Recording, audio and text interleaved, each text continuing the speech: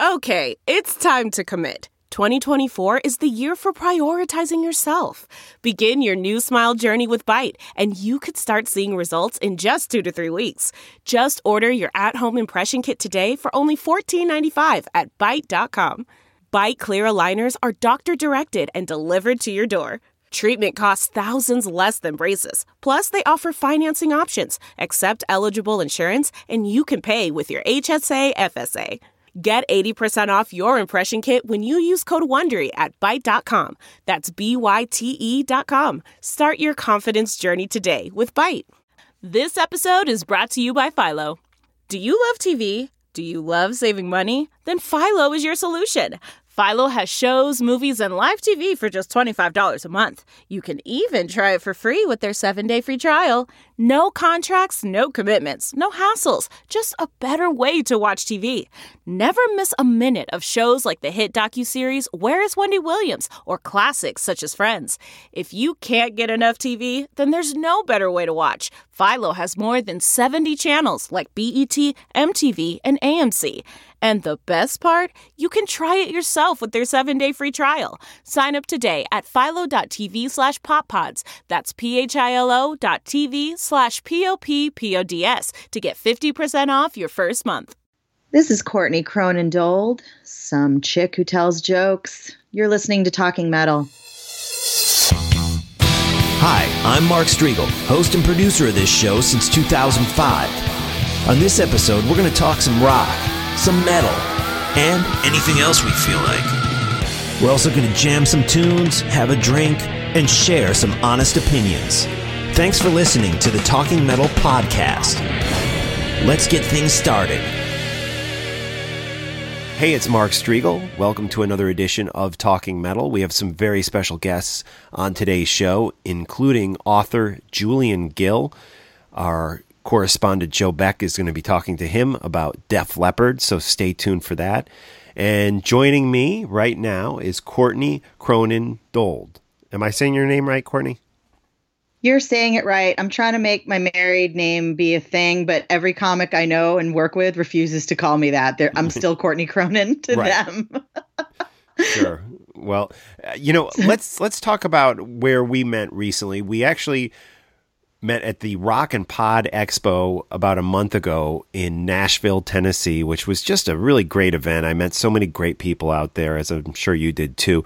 And we actually recorded an episode of Talking Metal while we were there, but I texted you when we got home, and it was just there was this other podcast going on the main stage while we were trying to record a podcast with you. And literally, when I listened back to the audio, it was. I mean, you could barely even hear us talking over these guys on stage who were literally shouting. There were a few C-bombs dropped, F-bombs. Yeah. They were hilarious. And then you and John and I kept stopping because we were laughing. Right, yeah. Because it was funny. And but yes, those guys, they turned it up. So, but thank you for making the time to have me back. I appreciate that. Yes, under much better circumstances, at least as far as audio quality goes. So, absolutely. How did you end up at the Rock and Pod Expo? Well, I ended up there because I've performed stand-up on 2 of the Kiss cruises. I opened up for Craig Gass, and I was lucky enough to meet some really terrific people this last Kiss cruise. I think I really made the most of 6. 3, I was didn't really know what to expect. And I kind of went into it as like a comedian writing jokes about Kiss that weren't, like making fun of anybody, right, but just were about the ship and about Kiss and about the other bands. And then I left that cruise as an average Kiss fan and was like catapulted into this other world of understanding the band and the fans and really what Kiss Army is. And it was like this really cool awakening because I like those people and I like that stuff. It is really fun for me. So that was awesome. And then when I came back for 6, I had this very different point of view. So the material changed. My demeanor was different. I was more social. Yeah. And met more people because I'm kind of shy in public. So I ended up just befriending a couple of these people, and then when it came time for the expo, I was invited as a guest, I guess, to be a comedian. The comedian. I think I was the only comedian there officially. I think so. Yeah, that sounds right. Yeah, and then they were like, we're gonna have you do your stand up on stage at the expo, and I was like, that is the worst idea ever. Just so you know. Yeah. There's nothing worse than doing stand up in a room where you don't have everyone's undivided attention. Sure. It just does not work. You can't just stand up in the middle of a room and go, so you know what I hate, like it's not going to work. So I was like terrified. I'm like, please don't make me do that. I won't come. So it ended up being that I was invited to be on the Podkissed panel, and we snuck the jokes in that way. Cool. And yes, I've been on Podkissed a few times. So it was all fair and square, and that's why I was there. Longest story ever. No, and that was a great panel. We really definitely enjoyed seeing and hearing you up there on that panel. When did you actually get into doing stand-up?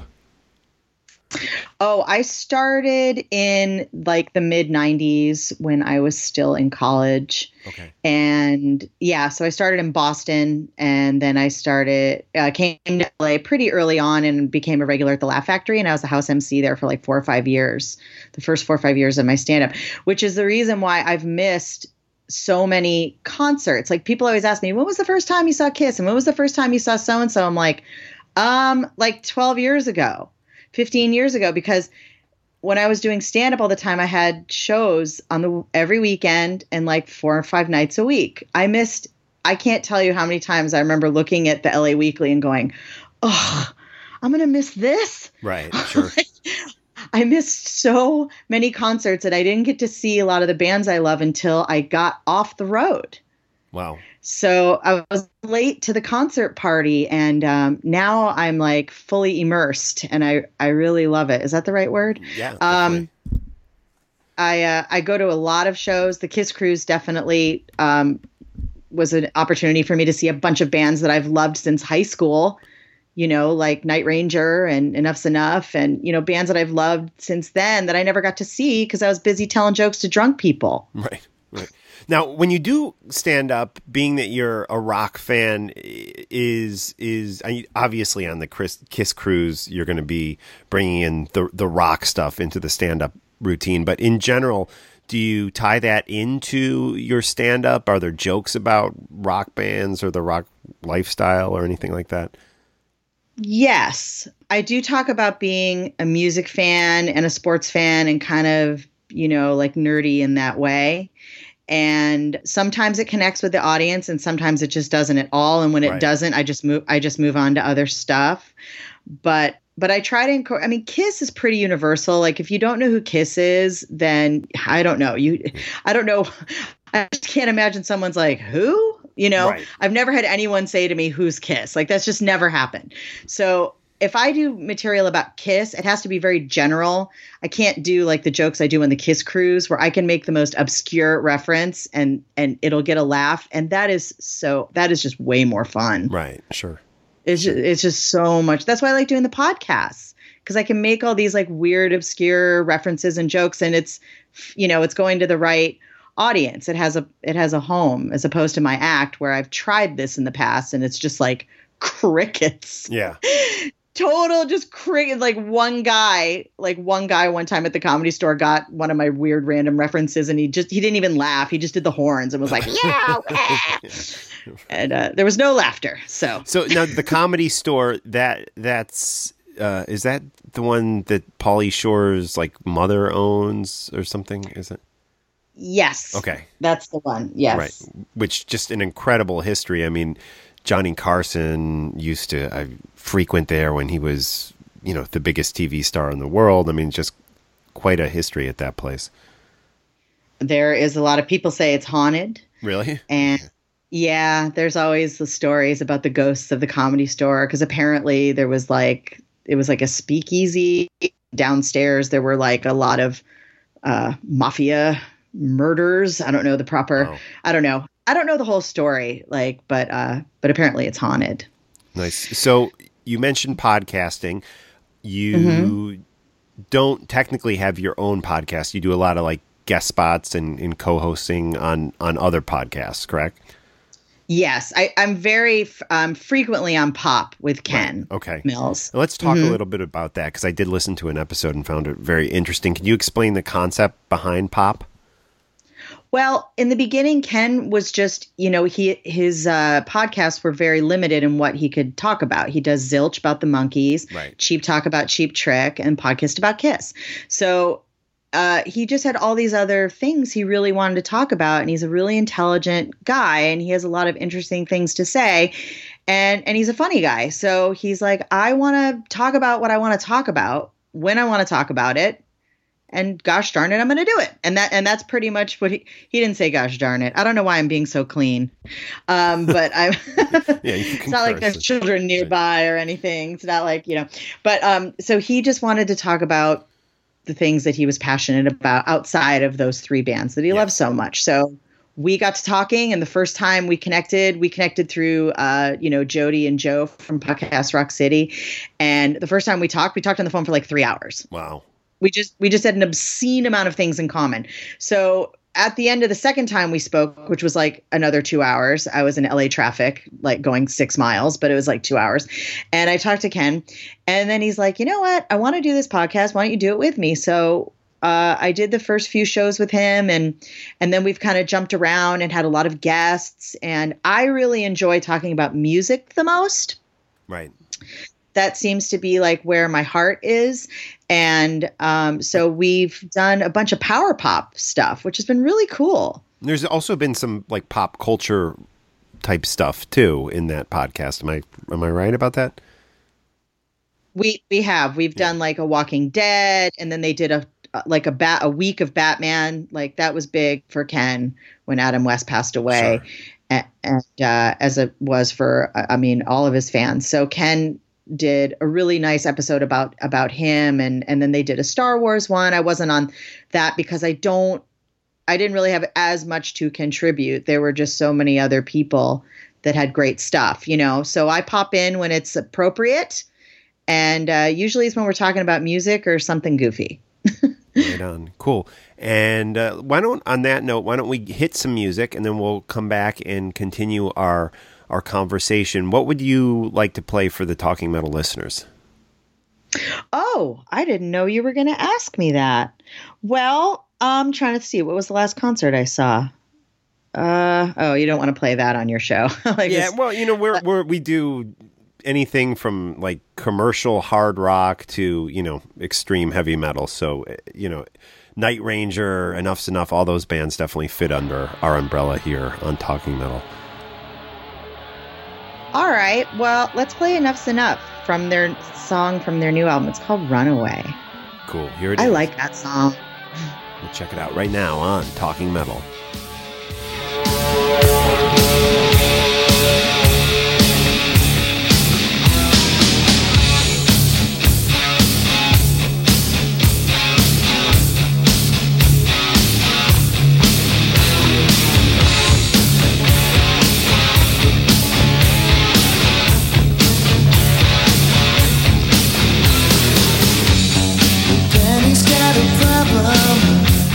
Don't know where to turn.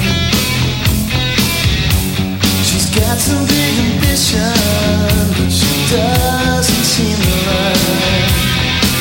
When she needs some love and affection, she just changes her direction. She's always had it easy, though she never thought it was. She's been pleasing, but he's the only one. But she'll walk the streets of Miami just to keep her kid and candy. Gotta run away.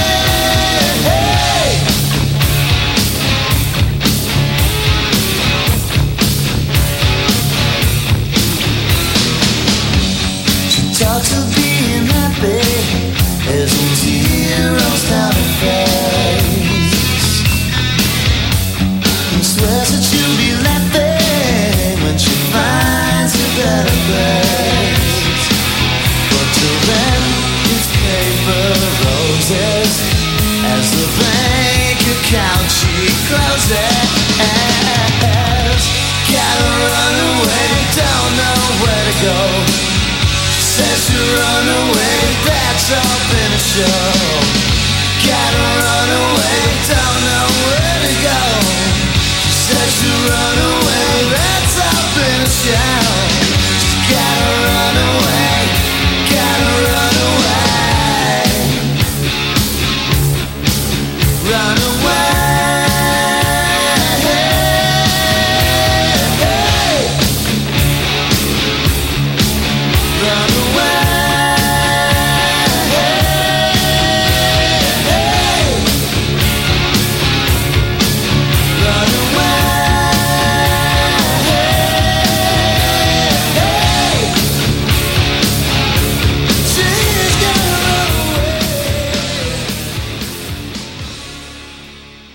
On the Kiss cruise was the first time I ever met Chip in person. Okay. And the guys in the band, and Dan, Tori, and Tony, who are very, very, very nice guys.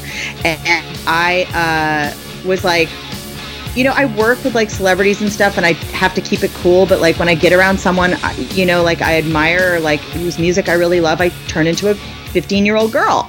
Right. And when I first met Chip, I was like, oh my God, hi, you know? Yeah. And he was so not, he was the Mr. Congeniality of the Kiss cruise, by the way. Like everybody just loved him, and he was so kind to everyone. And I remember he hugged me and gave me a kiss, and he was so sweet. And after that, my friends were like, well, you know, I don't know, we like made a joke about it, and it ended up making it into an act on stage where I kind of called Chip out on the last show. There was like, we were in the main showroom where Kiss performed, and Craig packed the room. There were a lot of, I mean, it was probably like 800 people or something, or maybe more. It was packed. It was big. And Chip's sitting right in the middle, and he's like he's a tall guy, you know, and he had his hat on, his guy, you know, so it was like, boom, there he is. And I just pointed him out and told him how much I love him, you know, and, you know, and how he's like the ultimate rock star. And then I did a joke about, you know, his sexual past and this and that, and how after he kissed me and gave me a hug that I would do anything with him, that I would let him shit on my chest. It's what I said, which is very disgusting. But in the context of the joke at the time and the vibe of the room, it worked. Right. And he took it very, very well, and was an incredibly good sport. And so is his lovely wife, Kate. And that's how I really got to like hang out with them and like get to know them, because I made that joke. And so now when I see them, they're so nice to me, of course, you know, because they're nice people, but they're like, Courtney, you should introduce us. And I'm always like scared. Yeah. So like, you know, because like I'm so not metal looking. I can't get up on the stage at the Rainbow and be like, hi, everyone. You know? So I wrote this intro for them, and it's kind of a long story, but the intro I wrote was, this band is so hot, hookers pay them. Wow. And they're hotter than this heat wave, because it was so hot. But a heat wave can't get you pregnant. Please welcome from Chicago, Enough's Enough. So I didn't do it, but I told that to them afterwards, and they got a kick out of it. So right. Very cool. So Courtney, Enough's Enough is kind of at a real different place, at least for me. I mean, you know, for so long, Enough's Enough was Donnie V and Chip's Enough. And right. I really enjoyed seeing them recently with Chip stepping up to the mic and kind of taking over that position of the front man. However, there is still kind of something strange about it, you know, to not have Donnie V, the guy who was the voice of that band, and in some ways, you know, the primary songwriter of that band throughout the years. What are your thoughts on the current lineup and status of Enough's Enough? Well, I'm super biased because I really like those guys, personally, and I've worked with them, and, you know, on the cruise. And, I also had never seen them with Donnie, still in the band. Right. So I I really don't have anything to compare it to except for when, I was in high school and watched videos. But when I was, young, me and my friends, we were all Chip girls, because there's Sure. like, who do you like, Johnny or Chip? And we were like, Chip, Chip is cool, so, and I love Chip as a frontman because, and I think his voice is great. It's so like, he's got like this rock and roll, like grit and like, is that the right word? Where Yeah, he's just totally. got this like, and it's sexy and I'm trying to think of the right word without like, I don't know. You guys describe this stuff so much better than me. I'm such a girl right now, but I really, I like his voice and I like the way he sings the songs. I think it sounds great, and when you're watching them live, maybe at first people are a little bit like, oh, this is different. And then they're like, oh, I'm cool with this. This is great. Yeah, he just has But the right attitude when he's up there, and the vibe and the attitude really just come across, Oh yeah, he sells it, and he's also really funny. Like he's funny, and he's so funny that sometimes he's funny when the audience doesn't even know he's being funny. But I think he's hysterical. The first thing he does, he walks on stage, the music starts loud, and the first thing Chip says to the audience, if it's the right kind of venue, he says, "Showtime, you motherfuckers." Yeah. And it makes me laugh every single time. Like I laugh for like a minute and then I have to, stop laughing so I can listen to Baby Loves You. So Yeah.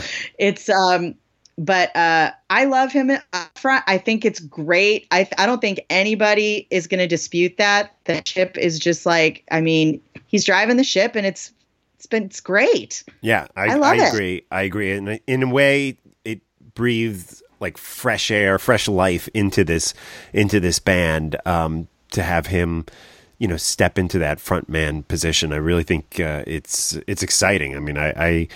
I'm really hoping they continue on for a while, because I thought they, the last record had a lot of old Donnie V stuff on it, but there was that one song that was new. I can't remember the name. Dog on a Bone. Yeah, that was great. That was a great song. It is good. They played it. I just saw them like a couple of weeks ago, and they played it. They had some time left at the end of their set, and they threw it in, and I was really glad because I like it live. It's fun. It's a fun song live, and I like that that's Chip's song. Like it's his voice, it's his song, and their show is great. Actually, I felt so bad for them. They were here during the heat wave. And they did this afternoon show, and I went with my girlfriends. And when we got there, we were watching the temperature go from 93 at the beach where we live to 101. Wow! And the venue's half indoor, half outdoor. It's called the Slide Bar. Yeah. And it's in Fullerton, and it's owned by the guy from the band Lit. I think that's the name of the band. Okay. Oh, I'm so uncool. Yeah, I know. They were more like a 90s. Like, is that? Yeah. Okay. I sort of know what you're talking about. I'm pretty sure that's it. I should double check before saying, but yeah. So they play. I've seen them there before, and it's a really cool venue. It's a really cool place. I like it there. And anyway, it was half indoor, half out, and the only like cooling in the showroom area was like a couple of fans. Yeah. And they still played the same as they would. You know what I mean? I was so like. I was hot and I was just standing. Yeah. And I was like, wow, like they still, Delivered. really, they delivered. Yeah, they really that's did. awesome. And I was like, oh my God, they're all going to drop dead after this. And, and it was a fun show. And it was like, every time I go to a show, if I lose my friends and I'm by myself at any point, the same thing always happens to me. I always have a murderer fan. Have any other women music fans ever told you this before? No. Okay. So this happens to me at KISS. This happened to me big time at the Ace Frehley show in January last year or this year. And I always get some dude who just feels like we're best friends. Yeah. And will just come up next to me. It's not a sexual thing. It is a, hey, we're pals. And will put his arm around me or start dancing near me and singing with me. And I call them murderer fans because this guy that always does this looks like he's definitely killed someone. Right. It is not a friendly looking fellow. Right. It's always a different something. guy, but always the same sort of vibe about him. Yes. Like, I killed someone. Not serial killer killed someone. Like, I had to stab him because you wouldn't get off my driveway kind of killed someone. Yeah. Like, Nice.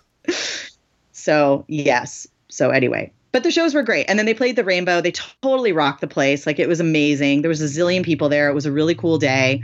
And they had 2 hot girls on stage dancing, and it was great. They had a killer set there. Cool. So that was fun. And then Dokken was on after them, and that was great. And it was so, Mark, you'll appreciate this. So my friends, I don't look metal, for the listeners that don't know who I am, which is probably everyone except you and John. Right. But I don't dress that way. Like, I'm very, like, I wear a black dress and a jean jacket everywhere. I'm always wearing all black. I look like I'm mourning the loss of my youth. Like, I don't know. I do not look cool. I'm very like, hey, everybody. Like, I don't have tattoos. I don't wear cool clothes. Anyway, so I don't look metal. So as a joke, I do a lot of hidden camera. I've worked on 13 hidden camera series and pilots, and I get hired as a consultant to do pranks for things. So and I try not to make it mean spirited. I always do it in a goofy, silly, fun way. And so one of the things I was doing at the Rainbow, just because I was bored, like, because we got there so early, was walking around, and I kept saying, I bump into people I knew, and they'd be like, "Oh, what are you doing here?" And I was like, "Oh, I came to see Enough's Enough and Dokken." And they're like, "Who?" And we're like, "Oh, we're here to see Dokken." And they're like, "You mean Dokken?" I'm like, "Whatever. I thought it was Dokken." They're like, "No." Or I'd go up to some guy in a Dokken t-shirt or with like a jacket that just has like Don Dokken's sperm on it. Like, he's such a fan. Like, it's just like Dokkened out. And I'd go up and be like, "Hey, are you a Dokken fan too?" And they're like, "What?" Yeah. Huh? Which to people who are fans of this music, and I mean, that's offensive, you know. No, at first they were like, "What the fuck?" And then they just like got it, and then they're like, "Okay, haha." Right. You know? But it just kept making me laugh. So I did it to like 10 people. That's awesome. It's awesome. It was fun. It was fun. Cool.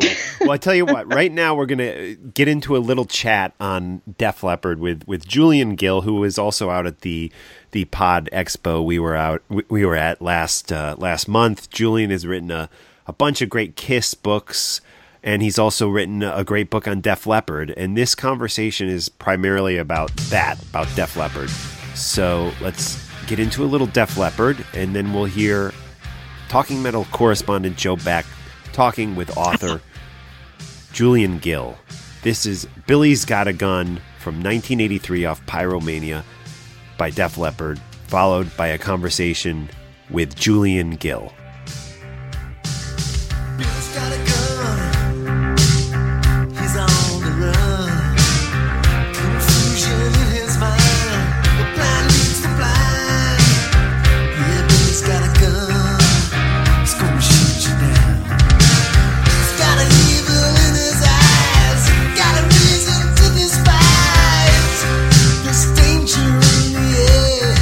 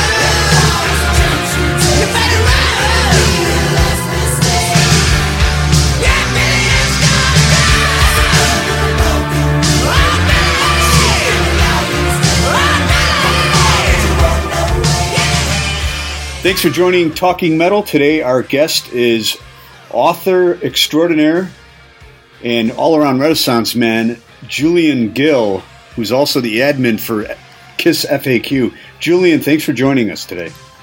Oh, you're very welcome, and thank you very much for having me. I love that introduction, Renaissance man. I think my proof editing people would disagree with that, but I like it anyway. Well, it definitely applies because you've written some outstanding books. One in particular is definitely in my top 10 rock reads, and in my estimation, the second best KISS book ever written, which is The Odyssey. And it's your account with fellow author Tim McFate, correct? That's right. Yeah. Tim was the primary leading light for quite a period of time on the KISS FAQ and gave birth to two wonderful projects, the Gene Paul and Peter book, or Peter and Paul, pardon me, and of course Odyssey, which, I love Odyssey, and I thank you very much for the kind words on his behalf as well. It was a labor of love. I think we uncovered some very cool information for that era of the band, and 1981 was a really cool year, so thank you again. Yeah, so if you're out there, and at the end of the interview, we will give Julian's contact information and how you can get his books. But the Odyssey book is fantastic. If you're a KISS fan, it's a must-read. If you're a music fan, it's also a must-read. What I want to focus on today is Def Leppard. You wrote a book back in 2008, correct? That is right. I just had to look inside the cover of the book. And 2008, I went all in and decided to do a non-KISS book.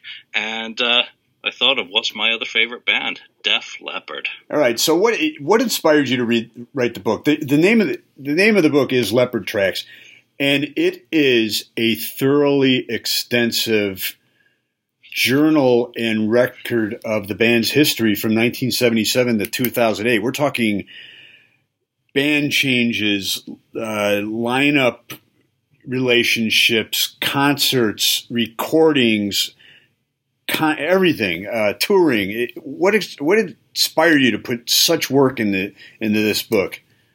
As you've just described it, as touring, as this, as records, as that, it really is a potpourri of Def Leppard's history. What I wanted to do and what inspired me was the guys who've done the KISS books, the really, really good KISS books, Kiss Alive Forever, the touring history, behind the mask, pardon me, always mix that one up. And I wanted to really dig into it and kind of like have the touring history, have little vignettes about the songs or some of the historical important pieces of history in Def Leppard's history, just without having a straight biography.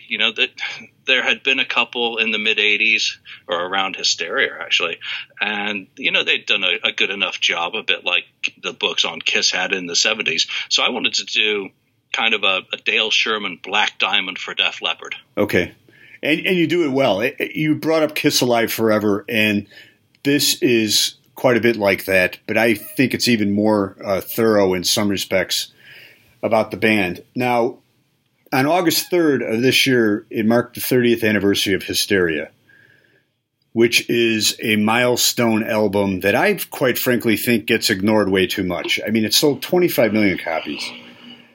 The period... It can't get ignored. It should be so much more on a pedestal. I mean, everyone has a copy. When we talk about these big albums in history, you've got Dark Side of the Moon, you've got The Wall, you've got probably Michael Jackson's Thriller, and Def Leppard's Hysteria. I mean, I probably missed one, like an Eagles' Greatest Hits or something. But, they are the biggest albums, the biggest rock albums of all time. Yeah. And if you don't hear something off Hysteria on the radio every day, then something's wrong with the world. Exactly. Now, I'd like to go back. So my history with Def Leppard is I discovered them right from the beginning. They were part of the new wave of British heavy metal. And once I heard Rock Brigade and they came over to the States, I saw them open up for Ted Nugent. And then they headlined another show later that year at the Aragon Ballroom where they played a longer set. And they actually played the Rock Till You Drop, but it was a different title at the time. And you probably can know what it was called back then. But I was really a big fan of the High On Through the Night album. Then High and Dry came out, and that's one of my top 10 albums of all time. I just think it's phenomenal. Then it's interesting you brought up Michael Jackson's Thriller because that was the only album to eclipse Pyromania when that was released, and then the band became huge. So now we go back to fascinating periods of bands' histories, and we mentioned your Odyssey book about the fascinating period of the history of Kiss, but I think even more interesting is the 1984 to 87 period of Def Leppard, which you document quite well. Can you go into that, lead into the recording of Hysteria? I think the recording of Hysteria is just an incredibly enticing period. And, you know, with the Def Leppard Hysteria Deluxe box that's come out, you get so much of the recordings, you know, the B-sides and everything that were an important part of that period. I got into rock basically with Pyromania and worked my way back. So I'm coming in from, you know, it was impossible in 1983 to not be affected by Pyromania. You had Pyromania, you had Thriller, and you had Quiet Riot's Metal Health. So, I mean, it was an incredible year for, you know, those big successful albums. And just imagine the band coming off that tour in 1984. They've broken. This is what they've been waiting for. They haven't broken in England, their home country, of course, but in the rest of the world, they're megastars. They've gone touring through Southeast Asia, of all places, which very few bands get to do, come off the road, get ready to start making some music on the second album. And then, of course, the Rick thing happens. And that's what's so central to my interest in this band. And Joe said it, go back and listen to the copy of Viva Hysteria, you know, when he introduces Undefeated. For me, that's what this band represents and what makes them so appealing across the decades. I'm a guy who got into the band in 83. They were one of my first hard rock bands, and I've stayed with them ever since, through X, through Euphoria, through Slang.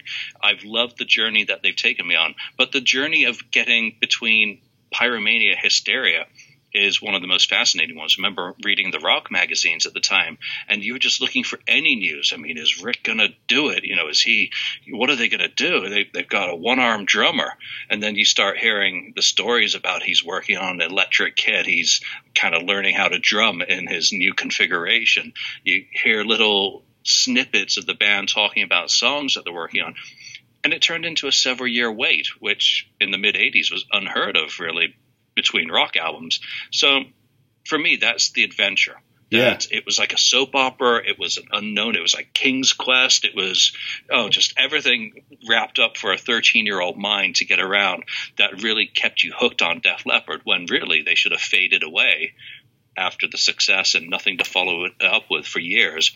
And then they drop Hysteria on the world and double down. Right. And they did double down.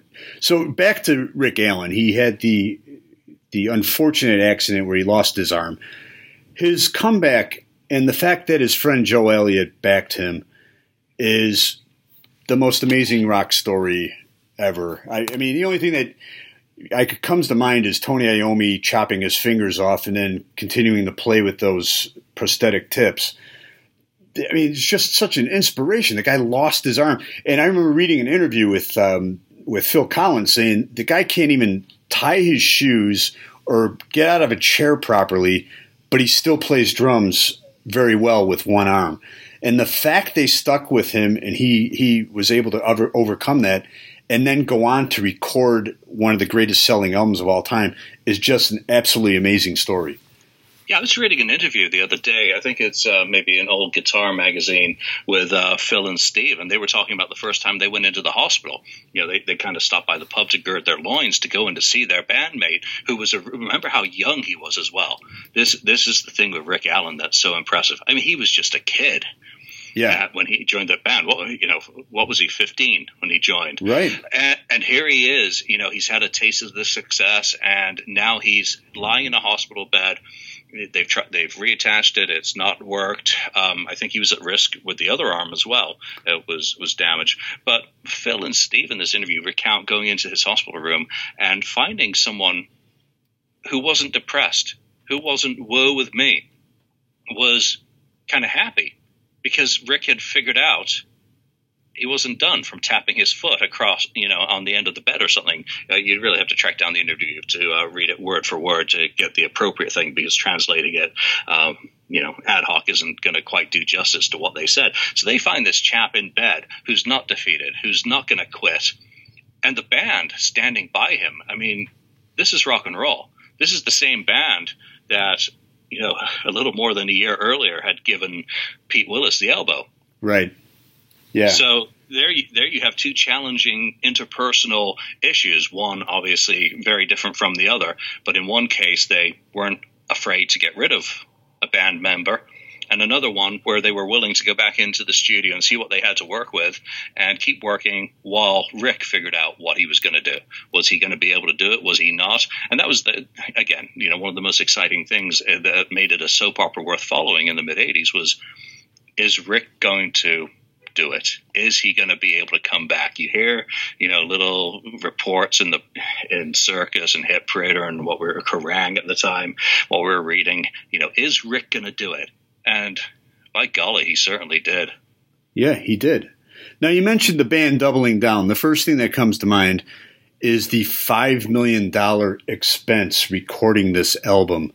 I know they originally they couldn't get Mutt Lange, correct, because he was booked with another project?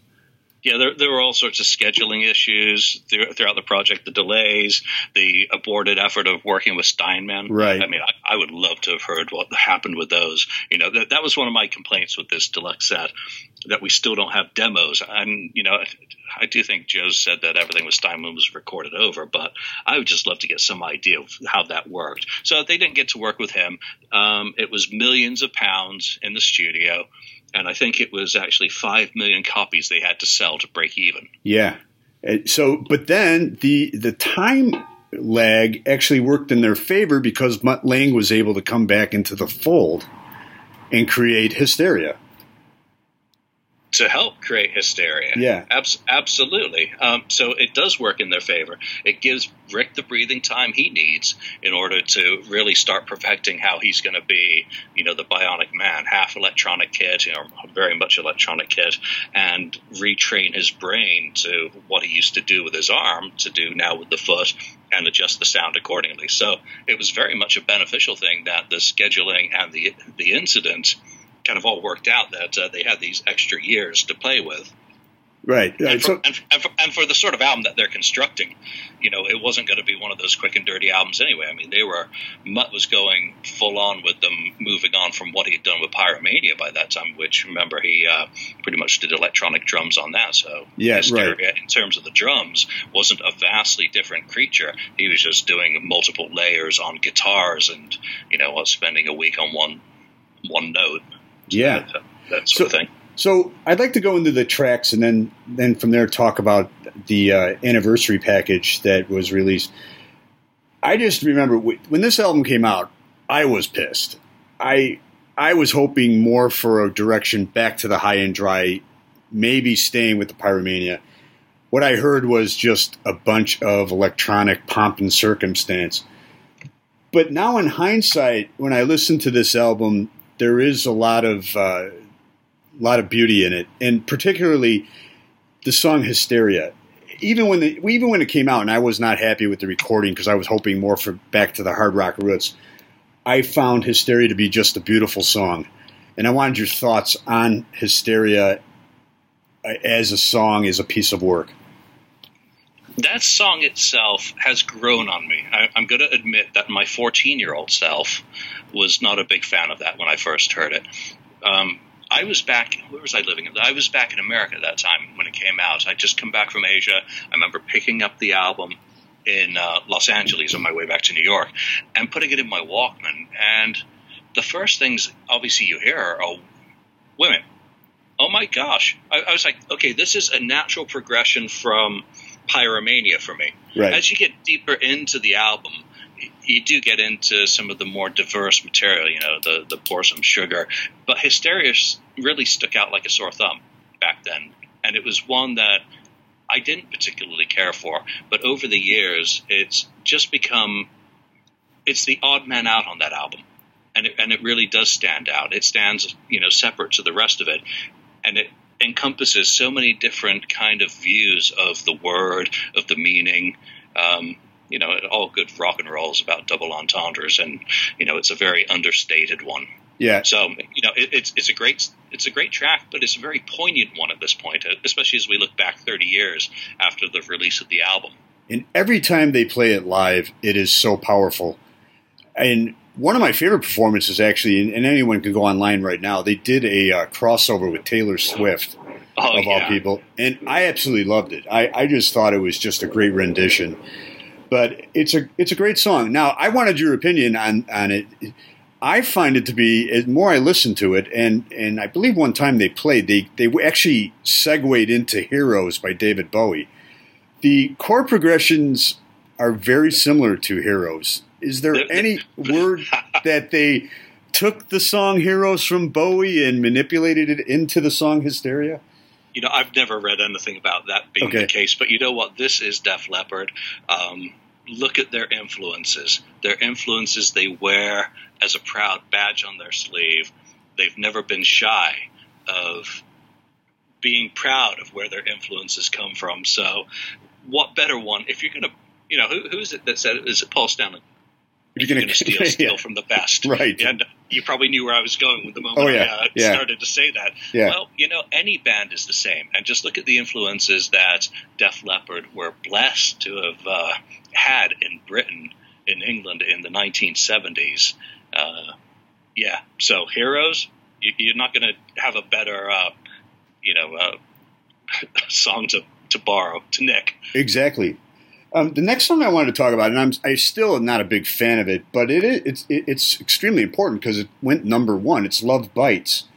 And the interesting thing about the song is that I have read that it started more as a country song, which is interesting because Mutt Lange went from the Hysteria Project into country music in the 90s with Shania Twain and even elevated himself higher as a producer. So I'd like some thoughts on the song Love Bites from you.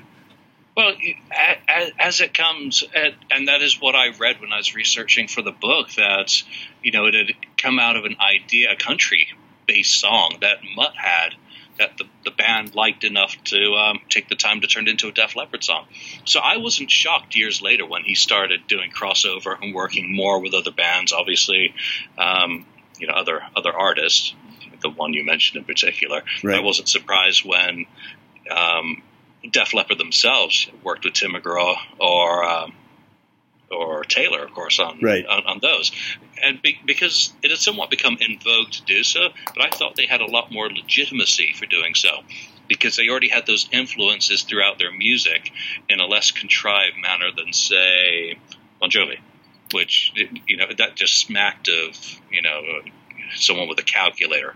Right. Rather than it being a natural thing of we're inspired by this song, we're working with our producer, we like it, we're going to work with it. Love Bites is absolutely fantastic. I loved that the first time I heard it. I love it today. I've never had a negative thought about that song. I think it's one of the strongest songs on the album, actually. Excellent. Any other standout songs for you personally on the album? Because another interesting thing about the album is it was one of the first, if not the first, where it was recorded specifically for the CD format. So Mutt Lange wanted it to go an hour long, not thinking about vinyl, thinking more about CD. So there's a lot of tracks on there. What are the other standouts for you? I always thought at the time that it better be over 60 minutes because they've kept us waiting so bloody long. Right. But my top song off the album has, and always will be Gods of War. Okay. That is my one. I'm big on the more rocking songs, Woman, Animal, Gods of War, and Love and Affection. Go figure. Those are my top picks. But if I have to take one song with me to the grave, it's going to be Gods of War. I was listening to that today from the Viva Hysteria, and it still hits me. It's got a message. It's just a grand. I mean, it's Queen on steroids in terms of being a grandiose composition with a fantastic lyric. Love it. And Gods of War was Steve Clark's showcase song on that tour, if I remember correctly. Yeah. Yeah, and unfortunately, this was Steve Clark's last album with the band. Can you speak a little bit about that? Yeah, there's always been a little bit of a debate about how much Steve is on there. Yeah. And I think he's probably on there enough, but impossible to know. I think Phil has said some things that kind of make it clear that he wasn't as present as he had been as he started his decline. Right. But if this is, a song to take as, one of his really final major, contributions to the band, there's no better song really to have, unless it comes off High and Dry. But right, that's a completely different beast. Yes, it is. We got to talk about Pour Some Sugar on Me, because it's the classic, and if you've been to a gentleman's club, it's always a staple on the playlist. Some thoughts on that? I've heard that it was the last song recorded for the album. Is that correct? That's my understanding. Is they were ready to mix, ready to turn it over, and Joe comes into the studio with an idea, and Mutt latches onto it. It could be vice versa, but that's how late it is that they say no, we're going to go in. And I think it took them 2 weeks to record that song at the end of the session, so very last one, and it gets thrown on the album. Yeah. And later on, it becomes a little bit more important, especially in the United States. They come out with the first single, and it's okay. You have the kind of Def Leppard is back. They're still around. They've survived all this drama. You get the second single, and okay. Eventually, you get to Pour Some Sugar on Me. It goes to number one. Yeah. It really kicks that album in the pants, and it turns it from, I think it was at 4 million at that point, maybe 3. And really puts it over the top. So in terms of its importance to the album, to the band's legacy, and what better song to have than one that is still played in gentlemen's clubs to this day, one that still makes you smile. It probably makes some people cringe to a certain extent. It did me back then. I was like, oh God, another Run DMC Aerosmith type of song. But it's a song that everyone knows. It's interesting because there's certain songs where a band is huge. Like when I saw AC/DC, and you see a young African American lady working as a concession in the concessions, and she's knows Back in Black, that song is huge, right? Or if crossover is what makes the world go around. And like any song like this that just has an indelible footprint on the psyche of pop culture. There's very few bands that get to really enjoy something that everyone really knows, that if it's played, you get a smile out of someone.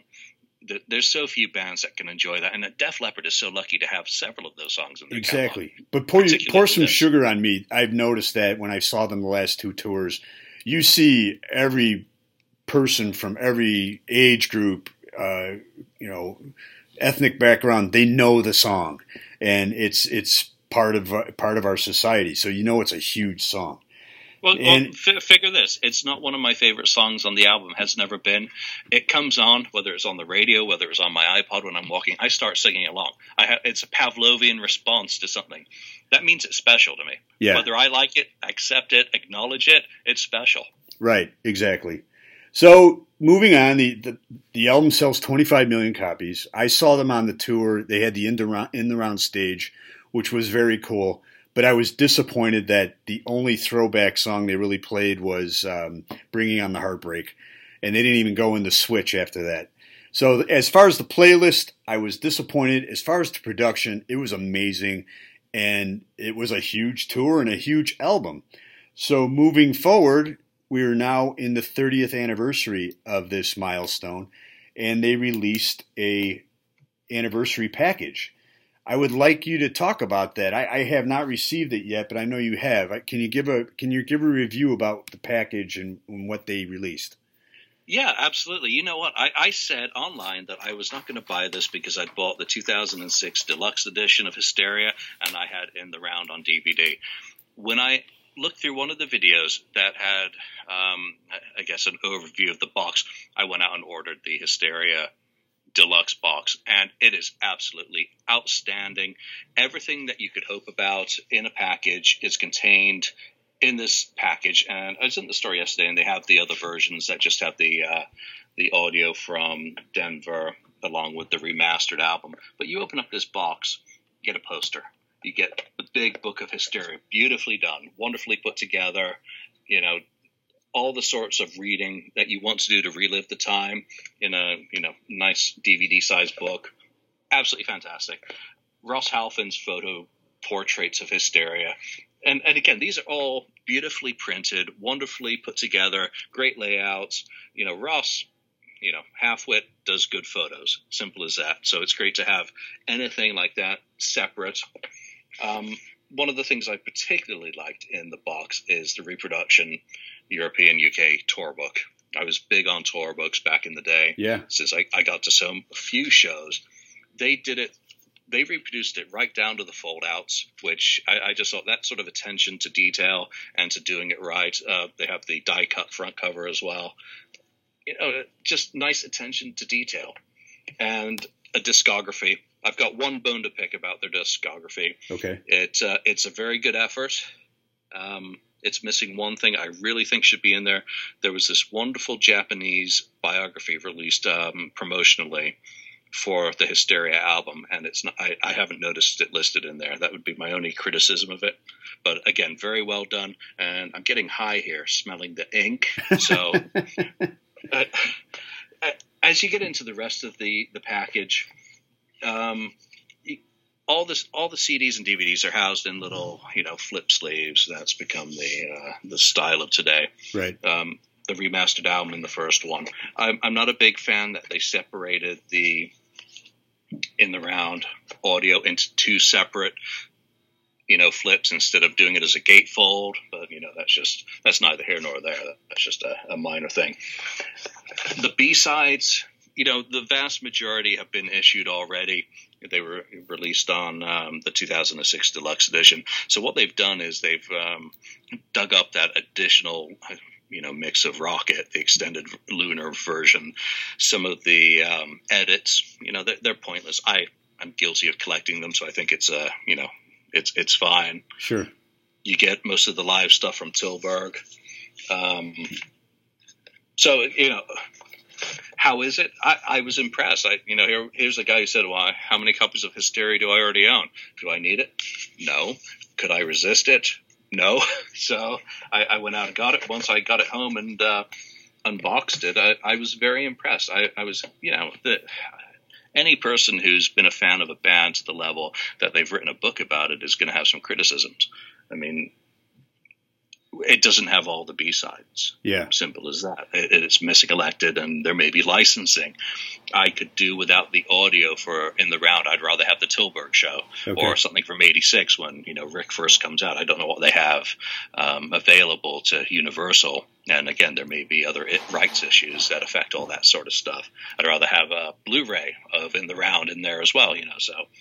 But now, as far as celebrating the album, I don't think you can do any better. It really is a very good job. And even with my minor criticisms, maybe down the road, 40th anniversary, I'll get those. Yeah. So now I'm trying to think of the timeline. Tear It Down. That was released after Hysteria? Or no, that was one of the B-sides. It was one of the B-sides, correct. Okay. Yeah. Is this on is it on the anniversary? Yeah. Okay. It's included on the B-sides disc, and just having to dig through the box here while we talk and right. Try and find which one it is. I didn't mention the DVDs actually, and you've got classic albums, all the bonus material, Hysteria acoustic. Very, very good stuff. Again, it's down to personal kind of taste of, there's a lot of Japanese TV stuff from that period that I would love to see in mint quality on official release, but you get top of the pops, Animal, Pour Some Sugar on Me, Rocket, the Brits performance. It's a crying shame that Tear It Down from the MTV Music Awards in '89 wasn't on there. I was about to ask that. Okay. All right. Yeah. Right. That's one of those ones, again, it's probably rights related. Yeah. But with that being, I think that was Steve's last TV appearance with the band. It really closes out the Hysteria era since it went through '89. Right. Before you get into Adrenalize, that it would have been nice as somewhat of a coda again, but not the end of the world that it's there. They have all the promo videos, and we're looking for the B-sides. Disc 3, Disc 2, there. First song, Disc 2 is Tear It Down. Excellent. So, all right. I'm still listening through these to make sure they're not the atrocious, retroactive versions that are all modified with stuff that really shouldn't be on there. Right. But it's got everything that you need. Right. Simple as that. Great review. All right, back to the book. have any of the band members read it? I've always wondered, because the books are great. And like with the Odyssey book, Eddie Trunk mentions it, and you find out that some certain members have read it. Have any members of Def Leppard read Leopard Tracks? I was told that one member had indeed leafed through it and had suggested that it was a pretty decent effort. Which pretty decent, really? Okay. Yeah, when you do an unofficial project that's unsanctioned by any major band, that they don't have editorial control over, that they don't have input into, and they don't make money off, because come on, they're a business, right? You do skirt a fine line. So if I hear back, that okay, it's all right, I'll take it. Simple as that. In terms of I'd rather that than I hate it. This guy should be, put in the stocks overnight and filled with rotten vegetables. I figure if you get pretty decent from these guys with huge egos, and that's pretty good review. I'd be happy with that. The guys in the band who count to me, when we're talking about going straight back to the history of the band to 77, are obviously Rick, Joe, and Rick. Yeah. So, Phil and Viv are there for, however long each of them have been there. Viv since 92 and, Phil since 83. Yeah. But, it's not about egos. These guys have always struck me, and I've never met any of them individually, one-on-one. Okay. I really, after meeting Kiss, I have no desire to meet any of my other favorite rock bands, because it's just nice to have that separation between what I do and what they do. Okay. But none of them strike me as egotistical maniacs that are so thin-skinned that they can't take a little bit of constructive, writing that I may do about things. Right. They may disagree with it, and that's fair. They're the ones who lived it. I'm glad you brought up the business aspect, because that was my transition to the final part of this interview. Def Leppard is still going very strong, and they're probably making just as much money, if not more money, than they did back in the day. I mean, I believe they topped out in the top 50 earners last year, and they constantly tour. Joe Elliott has a very interesting deal with Universal. Do you know anything about that? Where Universal owns the music, but he owns the content, the ability to release it. So at one point he pulled everything off of iTunes, and it's still not on there. Do you know anything about that? I mean, it's pretty interesting, the power he has over their music collection. I don't know the details. Okay. All I know is that someone who does know something about the business workings in the industry, that Joe's got the perfect arrangement. That nothing does get out that he doesn't approve of. And, do you remember several years ago, I think we're probably going back closer to a decade now, that deluxe editions were announced for On Through the Night and High and Dry, and they disappeared. So if things are going to happen, they have to be done right. There are too many cases where bands have product flogged by the labels that do nothing to benefit the bands. Now, let's get into the other side of what you were saying about how they seem to be doing well live and, doing very well on the concert grosses. That doesn't mean that they're getting a ton of money out of those, because the whole industry has changed a lot. Sure. But hopefully they are performing well enough in this modern environment that, those $100 tickets that sell these days that, annoy us all when we try and just get a ticket to a concert. The artist doesn't get $100. Simple as that. Right. They do well, but their costs are higher. Their insurance is higher. Everything is higher these days. So, I hope they're able to continue to tour and want to tour. Well, they just announced they're going to go out again next year and play the entire Hysteria album as a tribute to the 30th anniversary. At that time, it will be a 31st anniversary, but they just made that announcement the other day that they're going to go back on tour once again.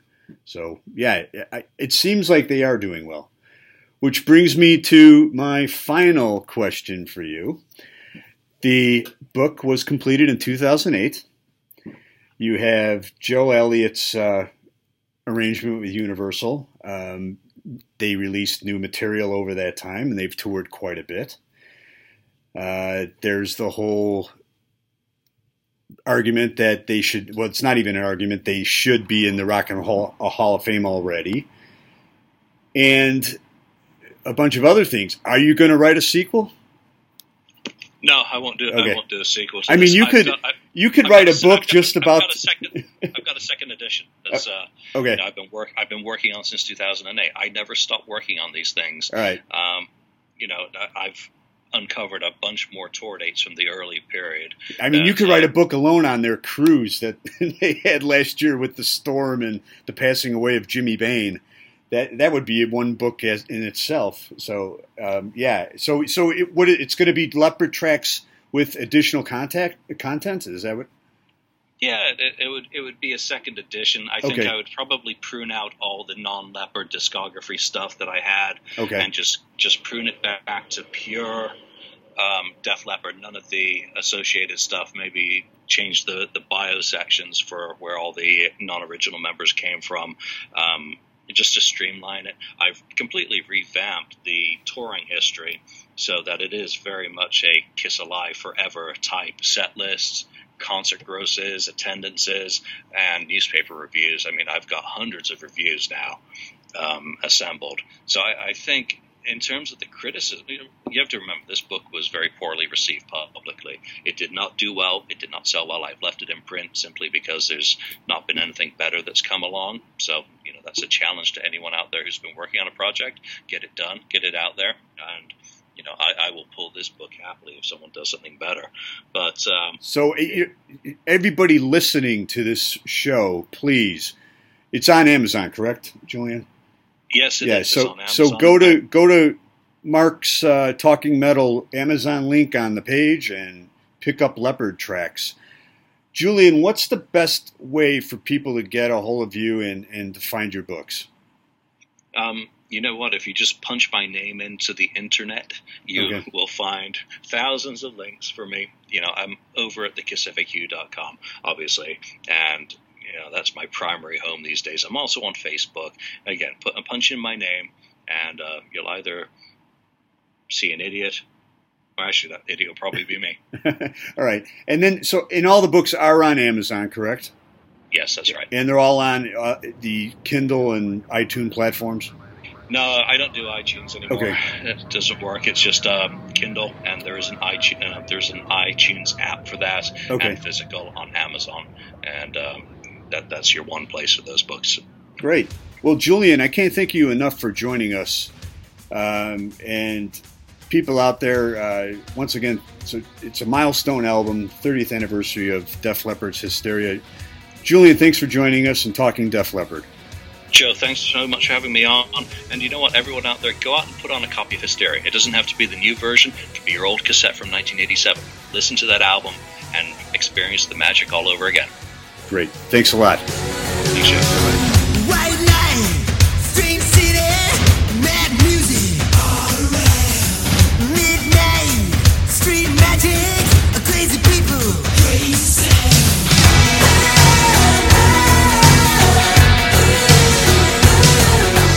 Jet, Bash, Rocket Man, Sgt. Pepper, and the band, singing, Betty, and the Jets. I take a rocket, we just got to play.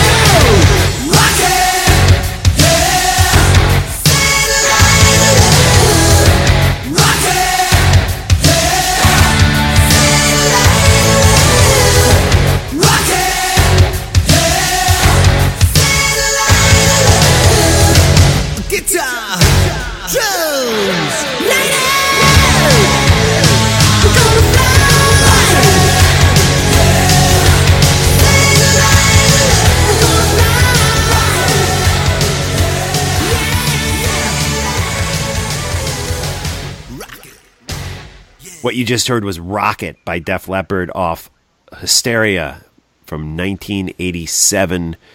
That album is 30 years old this year. I mean, it's totally mind-boggling to think. I know. I can't believe he played Rocket. That's actually my favorite song off that album. Yeah, there's so many great songs on that record, and it's so good.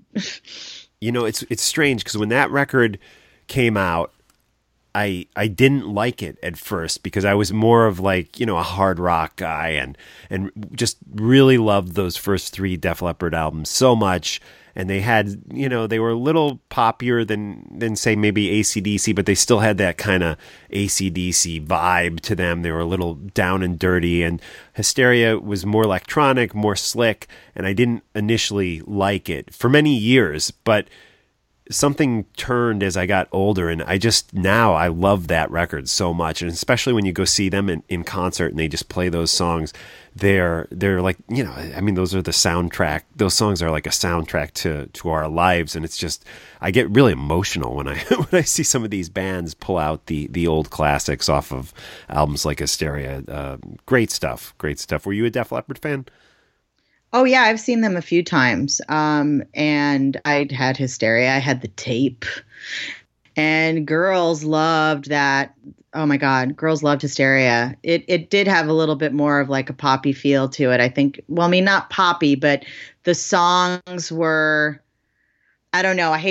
Sometimes I describe it like the chorus of a song where it kind of gives you like a warm feeling inside. And I feel like definitely like a song like Armageddon is one of those songs where you could listen to the chorus over and over and you don't care that they repeat it 37 times. Like, right, totally. You're okay with that because it just has that cool, like, oh my God, this is so intense. Like, I don't know. It's weird. Like, I always say to like guys, like hard rock and metal fans, like guys, like at least the ones I know, like they sort of feel the music differently. Like I feel like they feel the music like in their hearts and in their gut, you know? Yeah. And like for women fans, like we feel it in our vaginas and in right. Actually pretty much just there. It kind of just stays in that area. So we feel it a little differently, but I'm just kidding. But but that's one of those songs where girls are like, oh my God, you know, swing your hair around. Woohoo! Right, yeah. Like that's a swing your hair around kind of song, you know? Yeah. So absolutely. Cool. Well, what do you have coming up? What's going to be going on in your life in the future? Do you have any gigs you want to talk about? Any podcasts coming up that you want to mention? I do. I'm going to be on Talking Metal today, right now. Right. Yes. I'm just kidding. No, I'm actually going back out on the road for the first time in a long time. I'm going back on the road the next maybe 6 months. I don't have everything locked in totally yet, but I will be in St. Louis at the Funny Bone November 9th through the 12th, opening for Matt Eisman, who's the host of American Ninja Warrior. And he also won the Celebrity Apprentice. He's very, very, very funny. And so I'll be there with him. And then I have other shows in Nebraska and in Kentucky and, you know, all the big places. Right. And, I just don't have them officially locked in yet, but when I do, I will promote them and hope to see some friendly faces from the Kiss Cruise or the Rockin' Pod or one of my murderer fans who wants to put his arm around me and sing some songs. Please come to the shows and thank you. Well, Courtney, thank you so much for joining us on this episode of Talking Metal. Where is the best place people can get in touch with you online? I'm actually on Facebook now. I was a Facebook hater and I had like not a fake name, but I had my name like sort of, you know, you couldn't find me on Facebook. Right. Then after the last Kiss Cruise, I'm like, this is silly. I'm meeting all these terrific people. I want to stay in touch with them. So my Facebook name is my full name, Courtney Cronin Dold. And I would love to be friends with you on Facebook if you'd love to be friends with me.